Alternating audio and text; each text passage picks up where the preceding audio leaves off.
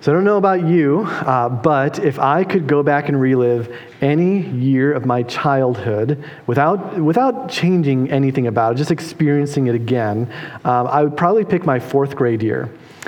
Fourth grade, it was the year after we moved, and we finally had gotten settled. I had one of the best teachers I'd ever had. He turned his whole portable into like a wildlife area. He was a hunter.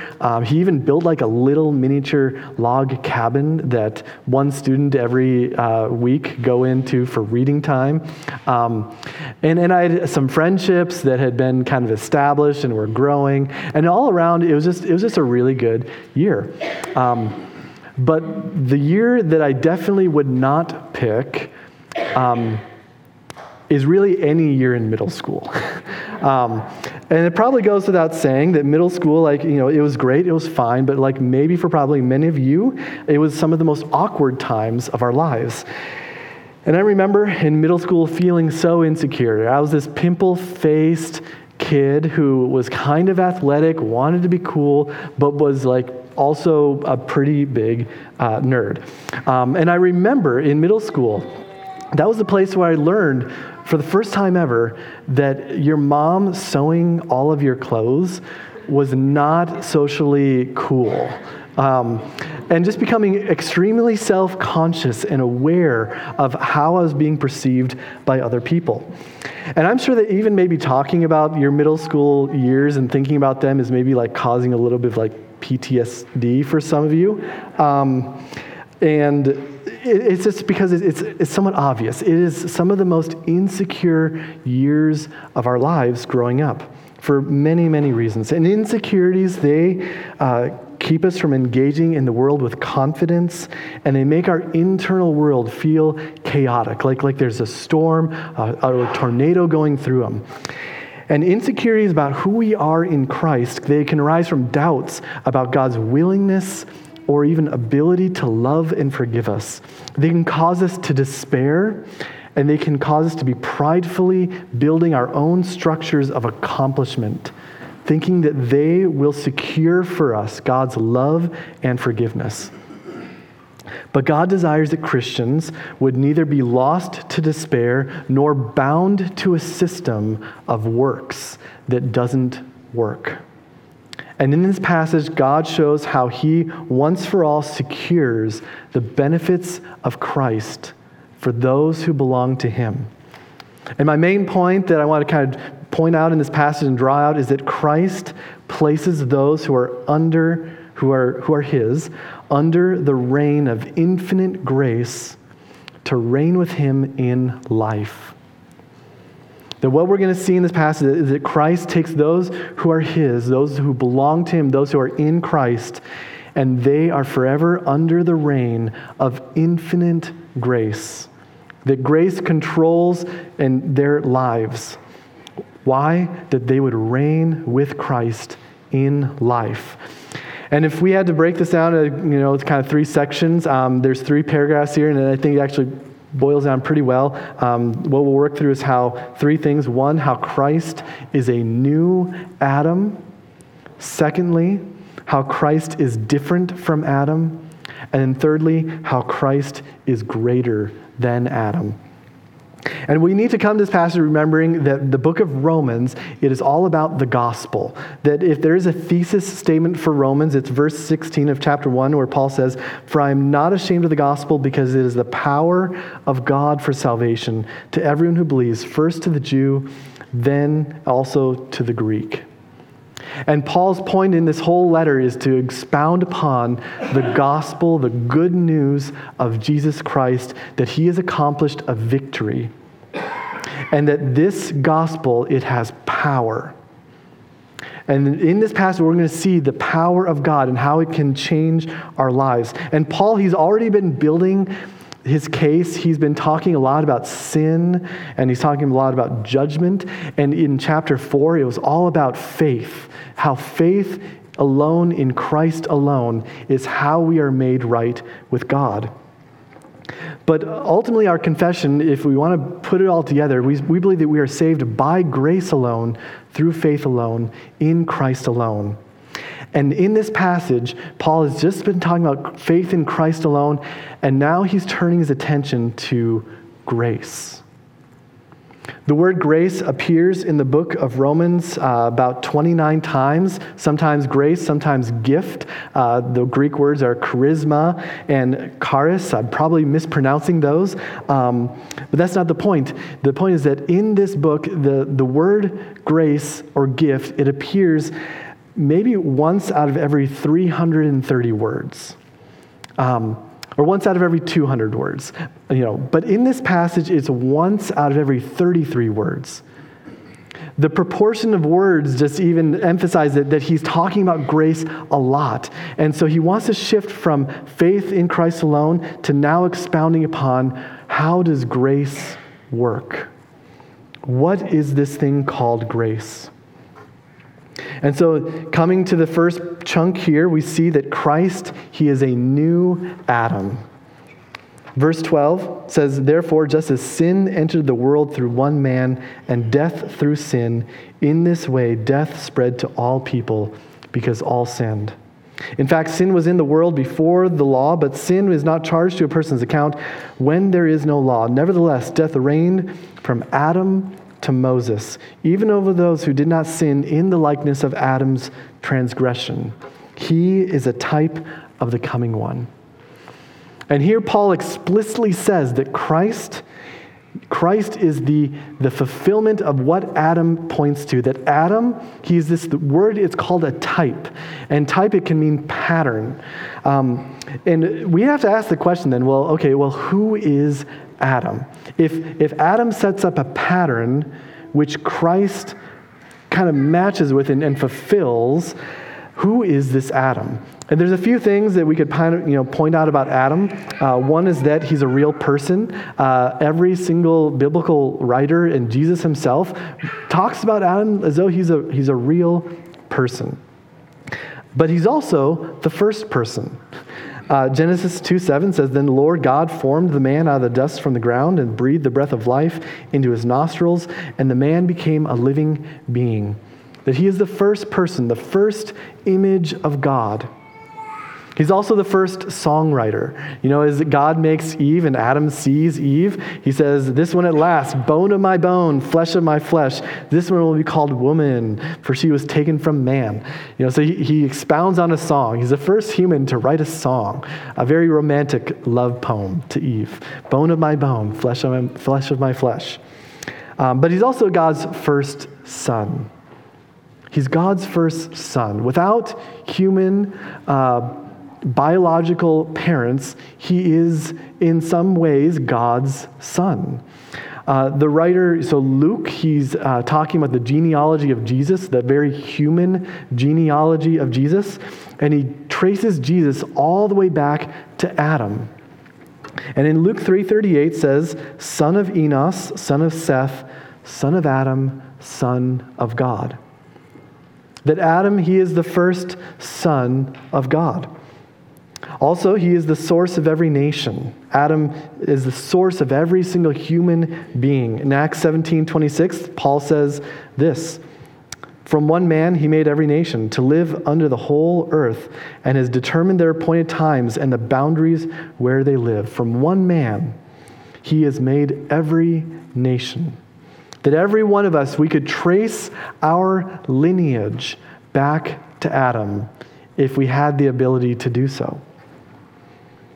Not only all this, but he is the first violator of a covenant, the first trespasser of a covenant with God.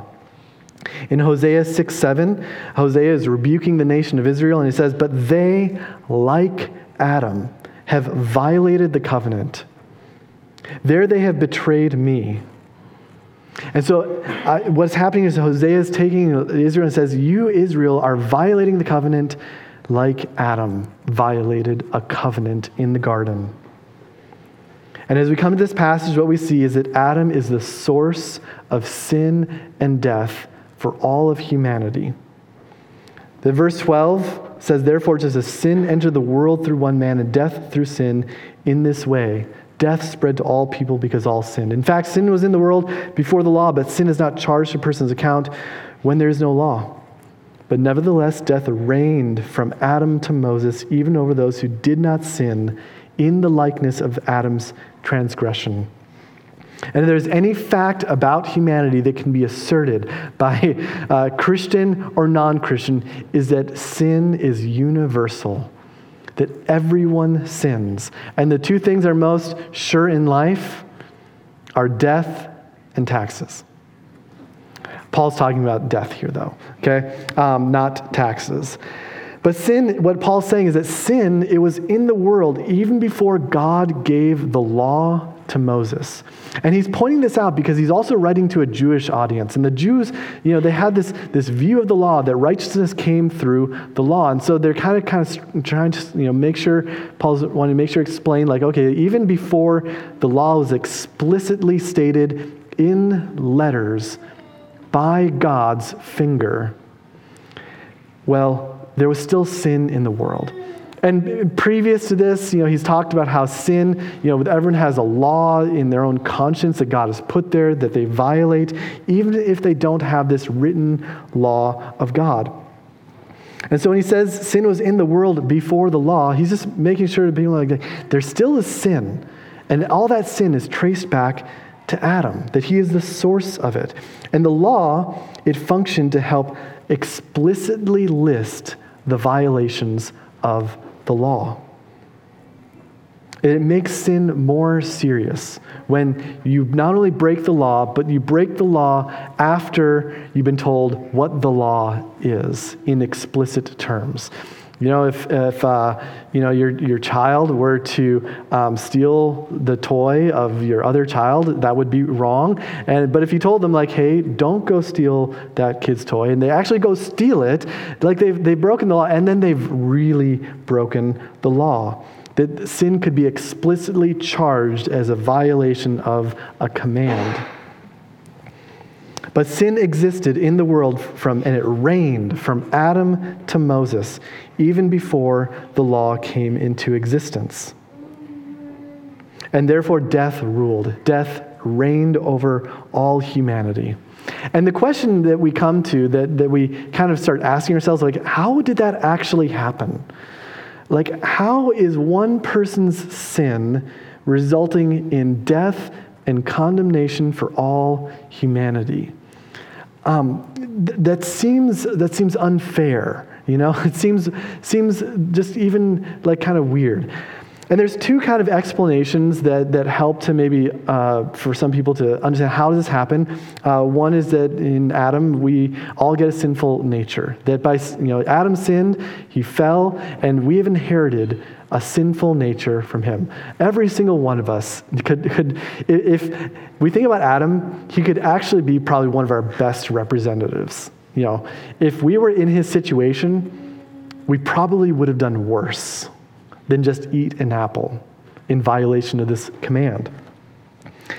But the second way to think about it, and I think that what Paul is drawing out in this passage, is that not only do we inherit a sinful nature, but Adam's sin is imputed to us. That in some ways he is like a representative before God for all humanity. And that in our American individualism, it doesn't jive well sometimes with how we think. But maybe kind of illustrate how this works. We see this even in our own culture. We see this so many different ways. How one person and what they do, the effects of that are felt by the whole body of people. One way is in sports. I play hockey. And if our goalie, like he did maybe a couple weeks ago, lets in a goal in the last 3 seconds of the game and we lose, we all lose the game. One person's misstep has resulted in an outcome for the entire body of people.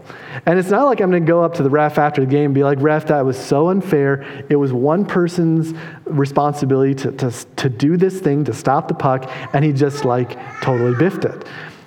We would never say that, That would not be a case that we could make to the referee. And if tonight in the Super Bowl, a similar thing happens and a kicker misses a field goal, or the quarterback throws a pick on the 1-yard line to alter the outcome of the game, the person playing second string quarterback, or the person the 52nd man on the roster who had no say in the game probably whatsoever, no time in the game, he can't go up to the ref and be like, "Ref, that was all that person's fault. Like, come on. Like, can I be part of the winning team as well?" Like, no. He's going to say, like, no, that's not the way it works. And it works this way in nations, especially, where there's a person who represents a group of people, and that person's actions and their consequences are felt by the entire body of people that they govern. Any world leader who makes a decision, their decision affects everyone under them. And in some ways, they will experience the consequences, for good or for bad, of that person's decision. Thankfully, we live in a nation where we can elect those people, but that's not the case in every nation. But in every nation, there is a person, and their decisions will affect everyone. This is called how Adam is a federal head in some ways, that when he voted for us, when he voted in the garden, he was our representative, and his vote is applied to us as well. And if we were in his situation, we would have done worse. We would have done the same thing, if not worse, than Adam. We have no reason to come to God and say that is unfair. But Adam here, he is a type of Christ. And that is what Paul is drawing out here, that Adam is a type of Christ. And a type is a person, event, or institution. Think of, Adam is the person, he points to Christ. An event like the Exodus, that's can point to Christ and how he delivers.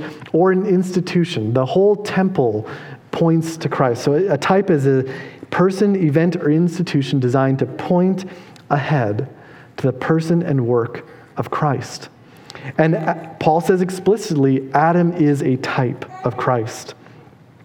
And what if you never interacted with what a type is, a type has a few features. One, a type, there's a repetition that goes on throughout scriptures. It's repeated a few times. It goes from an area of like lesser to greater revelation. We see a form in maybe the Old Testament, and then in the New Testament, we see how Christ kind of fulfills what is happening there. And it progresses even through the covenants.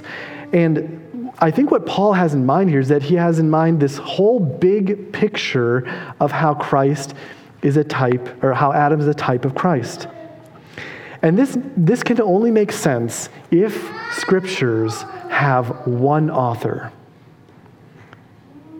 That we know that the Bible is written by many people over the course of thousands of years, but what's happening in the scriptures is that it is literally God's breath. That God himself is also the author of the scriptures. And that in the scriptures, he is telling a story throughout human history to help magnify who Christ is. There's this guy, his name is Ben Zander. He teaches classical music. He did a TED Talk on the power of classical music back in 2008. And I remember when he talked about the power of classical music, what he did was that he played this song by Frédéric Chopin called Prelude in E minor. That's the name of the 2-minute piano piece that he played. Might have had a different title at some point, I don't know. But what happens in this 2-minute song is that it goes through a progression of 4 different chords, from B to A to G to F, and then back down, and then he hits the E chord. But he doesn't hit the E chord that you hope he hits a different E chord, and then he bounces it out to a lower E chord, and then finally at the end of this 2 minutes tension-building song, he hits the E chord that satisfies the end of the song. And what I'm sharing this with you, Lord, is that we understand build-up and tension and how things point ahead to a resolution. And in the scriptures, God is telling a story. He's composing a masterpiece, and Christ comes and he resolves the tension that we feel in the scriptures of what things are pointing to, and we see the big picture. And so with Adam, what happens with Adam? Adam, he's in the garden. He a life-giving paradise. He's given a test, but he eats of the fruit of the tree. He fails the test, and he's cast into the wilderness. Then comes along Noah. And through Noah, God recreates the entire world. It's almost like a new garden gets established. And we're left wondering, okay, is this going to happen this time? Or are we going to have a guy who actually passes the test? And Noah does not pass the test. It's shortly even after coming out that he gets drunk on the fruit of another tree, of a vine. And we see that Noah, he's not the guy that we're looking for. And then Abraham comes along. And Abraham, he's journeying in the wilderness of the Negev. And we wonder, is this going to be the guy? God's meeting with him in the wilderness several times at trees. But Abraham is not the guy. He gets God's promise, and instead of trusting God's promise, he decides to have a child through the son of through Hagar, through not his wife. And so he fails the test. Israel as well. Israel's traveling through wilderness, and God promises them a land of milk and honey. But do they enter the land initially? No. They're scared, they're cowardly, and they end up wandering for another number of years. David and Solomon. David, to whom God made a covenant, you know what, you're going to have someone always on the throne in your lineage. And then comes along Solomon, and we wonder, okay, is this going to be the guy? And Solomon, he's a guy who, from the nation of Israel, he's building gardens. And we wonder, okay, is this going to be the guy now? And Solomon, no way, Jose. He has more wives than anyone else ever, probably in the entire world. And then comes along Jesus. And in the story of the Gospels, this type of Christ is magnified. Jesus is the one who goes into the wilderness to be tempted by Satan, and he passes the test. Adam was in paradise, and he failed the test. Christ went into the wilderness, and he passes the test. Before his death, he's in the garden, in agony, and he passes the test as well. And ultimately, Jesus passes the test as he's hung on a tree. The writer of Acts several times refers to the cross as though it were a tree. And so Paul, likely these gospel stories, people understand Jesus is a type of Christ, and he wants to recall to mind that what Jesus is, he is the new Adam. But then he goes on to point out, just like patterns, there are similarities and differences, he wants to make sure that we know the two things are not equal. Jesus and Adam are not equal to one another, that Christ is different from Adam. And in a few ways, he says in verse 15, but the gift is not like the trespass. And the emphasis here is on the work. Adam's work was trespass, explicit crossing of the line. And Christ's work was a gift. So he's comparing the two. He's comparing gift and trespass. And the work of Adam and Christ differ in one way, and that is the consequence. That Adam's one work, trespass, it results in judgment, condemnation, and death. It says, for if by the one man's trespass the many died, how much more have the grace of God and the gift which comes through the grace of the one man, Jesus Christ, overflowed to the many. And so Christ's one work, gift, results in grace and justification. But not only that, but the work of Adam and the work of Christ, not only they differ in their consequences, they differ in their degrees, in their order of magnitude. Adam's one work, singular work, his singular trespass, it results in death for all. Verse 16 says, and the gift is not like the one man's sin, because from one sin came judgment, resulting in condemnation. But from many trespasses came the gift resulting in justification. And so Christ's one work, after many transgressions, it overflows to those who belong to him. That this gift, it overflows to them. And the work of Adam and the work of Christ, they differ in these ways, but they also differ in how they position those who are under them. They differ in how they position those who are under them.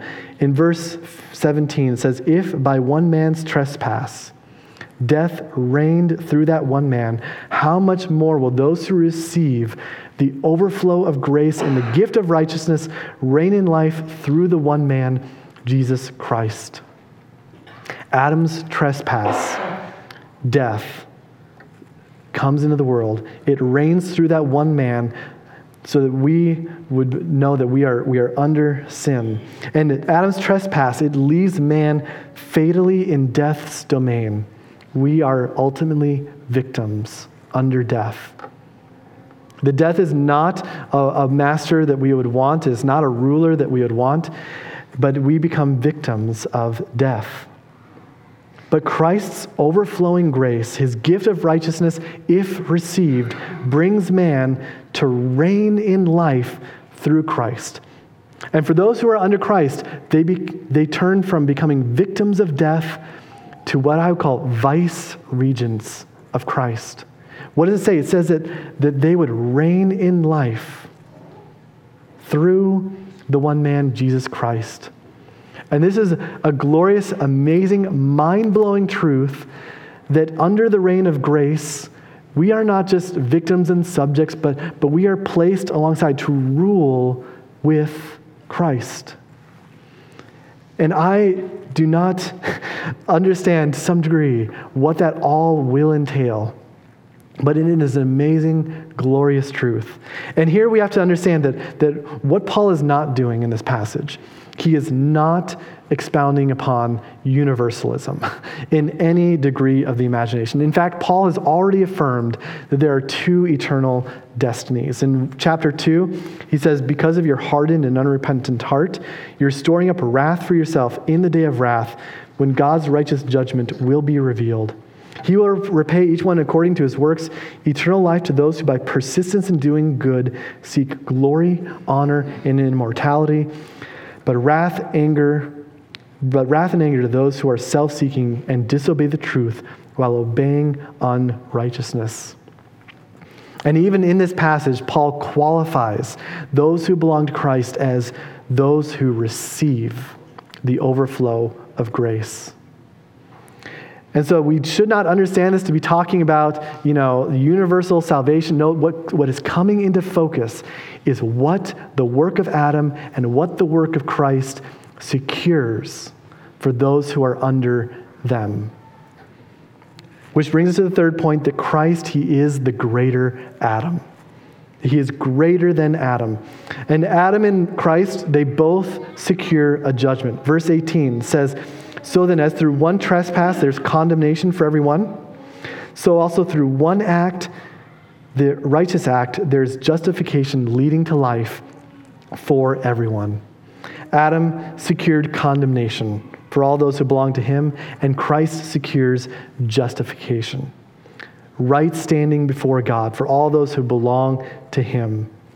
And, this is, if you're reading this, there might be some things your brain could be getting tripped up. He says, everyone. How are we to understand that, everyone? It's literally all peoples, all people. And I think what we should do is we should just look at the whole way Paul uses that word, everyone, and just consider what that should mean here. He moves into Romans 12:17. He says, don't repay anyone evil for evil. Give careful thought to do what is honorable in everyone's eyes.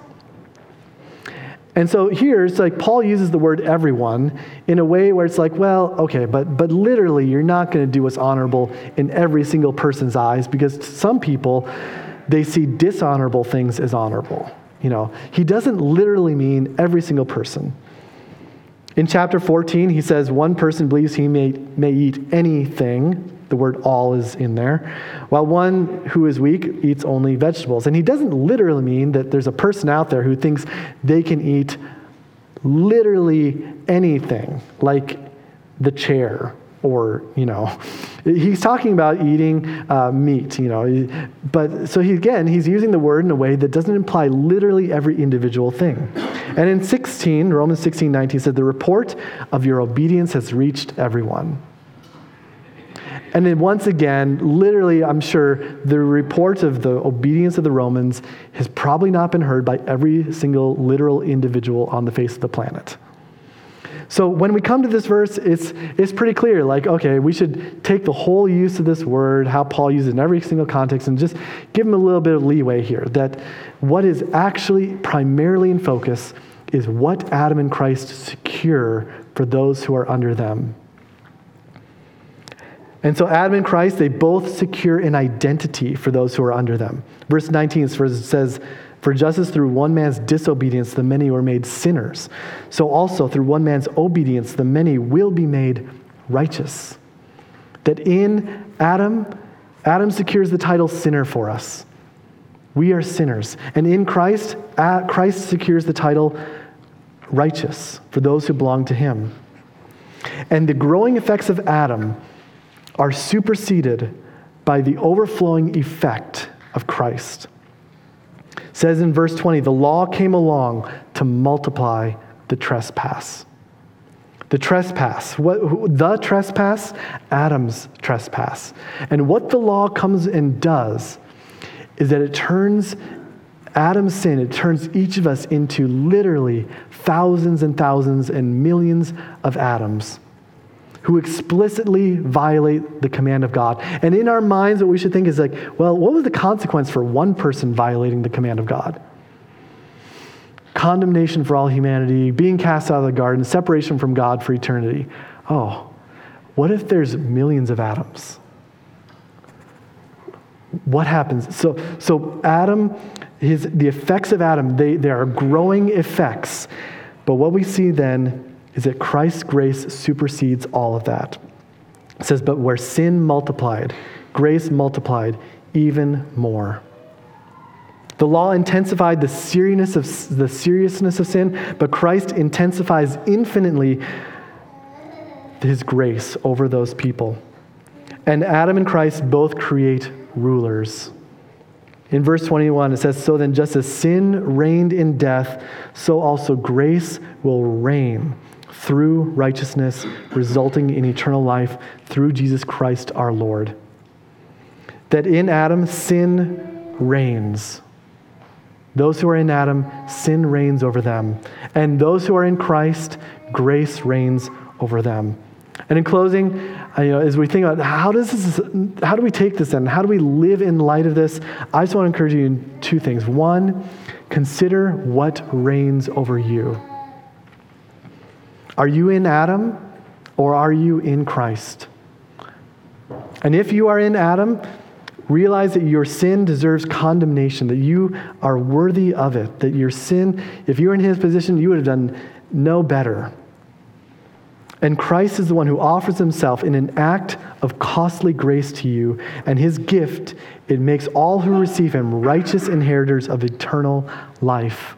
And Paul is clear that the magnitude of grace is infinitely greater than the magnitude of sin. And this is why we can have confidence that all who receive Christ will make it to the end. Paul says to Timothy, if we endure, we will also reign with him. And so the second thing I encourage you to do is to reign in life with Christ. Reign in life with Christ. What does that mean? What am I talking here? Well, the Gospel of Mark, as Mark is telling the story of Jesus, he builds up 8 whole chapters of Jesus being this powerful Messiah, healing people, working wonders, exorcising demons, this man of power. And then we have a surprise. People think he's going to be this powerful king. He's going to come. He's going to be the Messiah. And Jesus teaches his disciples the true meaning of what it means to have power and exercise that power and reign. First, take up your cross. With his disciples, he says, calling to the crowd along with his disciples, he said to them, if anyone wants to follow me, let him deny himself, take up his cross, and follow me. For whoever wants to save his life will lose it, but whoever loses his life for me, because of me, and the gospel, will save it. That to reign with Christ in life, it means denying yourself and taking up the cross. Taking up your cross is what it says. We could talk forever about what that means. But the second thing he says to his disciples in Mark 8 is about servants, being a servant of all.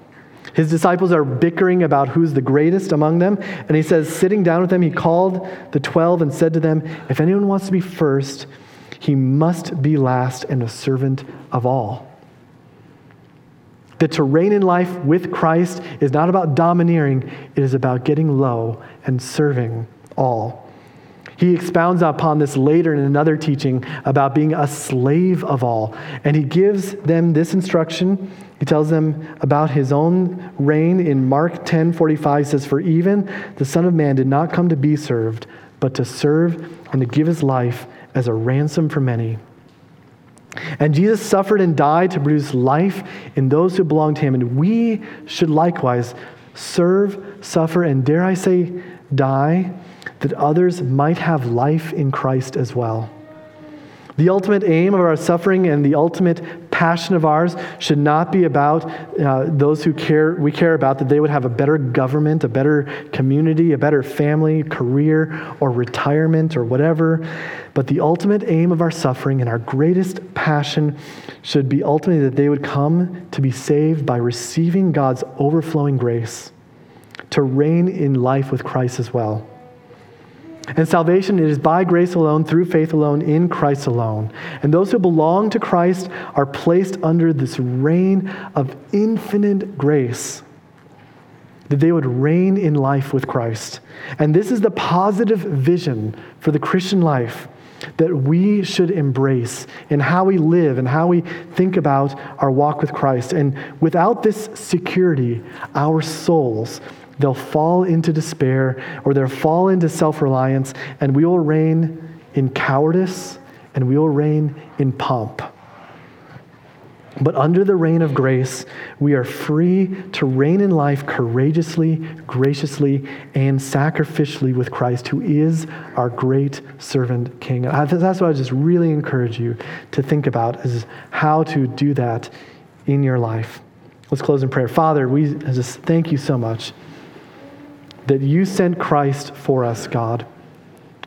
God, that Christ imputes to us our righteousness that we do not deserve, and he takes our sin upon himself. What a glorious thing. And that we are not just left into a neutral position, but that we receive overflowing grace, a magnitude which is far greater than what our sin had done to us, God. And what a glorious thing that everything that we have in Christ is so much greater, so much infinitely greater than everything that we had in Adam. And I pray that you'd help us to understand what that means, Lord, that we would reign with you in life. In your name we pray, amen.